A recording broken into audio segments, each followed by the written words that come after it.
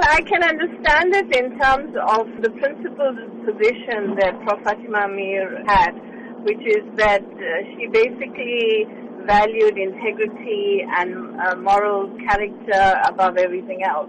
So her refusal to accept it from Jacob Zuma, had she been alive, is something that I think, she would basically have effectively done. She was a woman of great sort of substance, and she was very principled.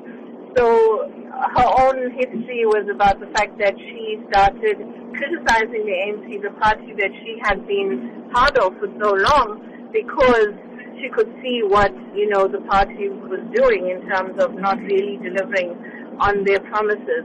So I think that is actually what she would have done had she been here. What does this indicate about the disillusionment by stalwarts of the liberation movement with the current leadership? The fact that the alliance partners, senior members of the ANC, and a whole lot of people of civil society have asked for the president to step down is saying something quite clearly. It's saying that effectively they think that by him stepping down, we would move closer to some solutions, given all of the challenges that we currently have. So yes, there's huge disillusionment.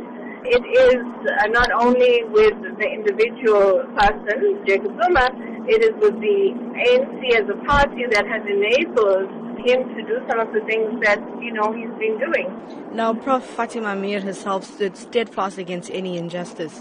What must South Africans draw from this today? I think that the leadership of the ruling party has to take cognizance of what the citizens of South Africa are saying.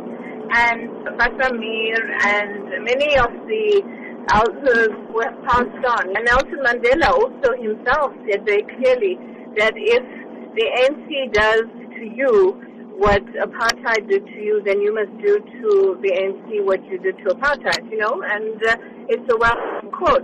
So effectively what he was saying was that hold your party accountable, hold your leadership accountable. Don't let them get away with the kinds of things that they are getting away with. And so that message is very clear, and I think we're seeing it being echoed very loudly today.